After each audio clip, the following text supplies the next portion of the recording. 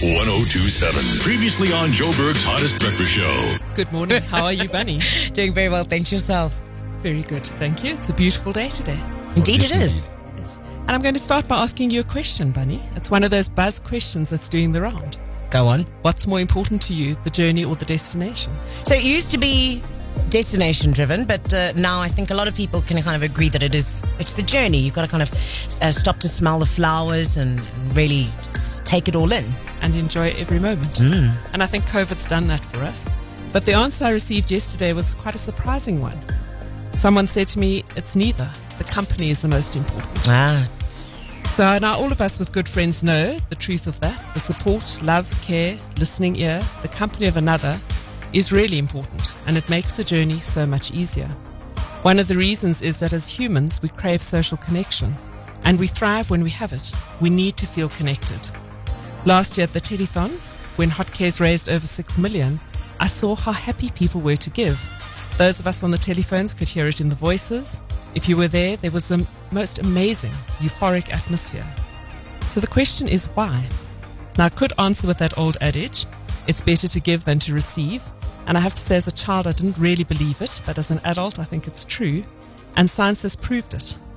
Actually, both giving and receiving are important and are hardwired into who we are as human beings. Research done at several scientific institutes, published in scientific journals that I was reading, have found that the happiest people are not those who receive the most. So it's not about having the highest income. It's connected to how we spend our money. Those who give to charity and to others are happier. And there's several reasons for this. Firstly, and there's a physiological reason, it activates regions of the brain associated with pleasure, social connection and trust. And it's a bit like exercise. You release endorphins, so you feel a lot better. Researchers have also found that giving has health benefits. It's been shown that giving helps people experience less symptoms, especially those with chronic illnesses. And 2 separate studies, and this was the most fascinating one I saw, in 2 different countries, found that when the elderly are involved in 2 or more social outreach organizations, they are 44% less likely to die over a 5-year period. Wow. So even taking all the other factors into account, they live longer. They also have a much lower blood pressure and less stressed. Giving, of course, promotes social connection and cooperation, and it's been shown that when you give, you are much more likely to receive.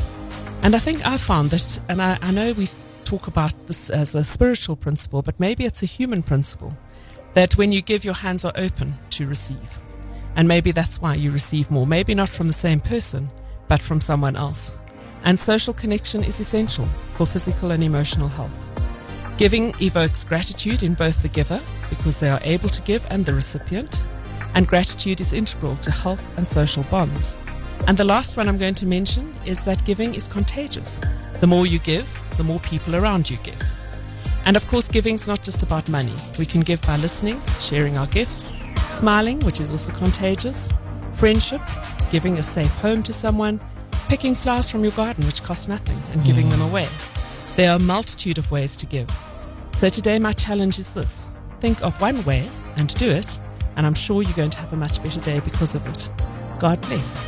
Thank you, Shona. I think that's Reverend. fascinating, the physiological effects of kindness. It's lovely that it's measurable, and it's a really good reason to be kind. Well, kindness is a good reason. To give. Yes, of course. We continue with Joe Berg's Best Old School and R&B. Thank you so much, Reverend, for putting us through to our weekend. Hot 1027. Joe Berg's Hottest Breakfast Show. Delivered by The Courier Guy. They'd love to handle your package.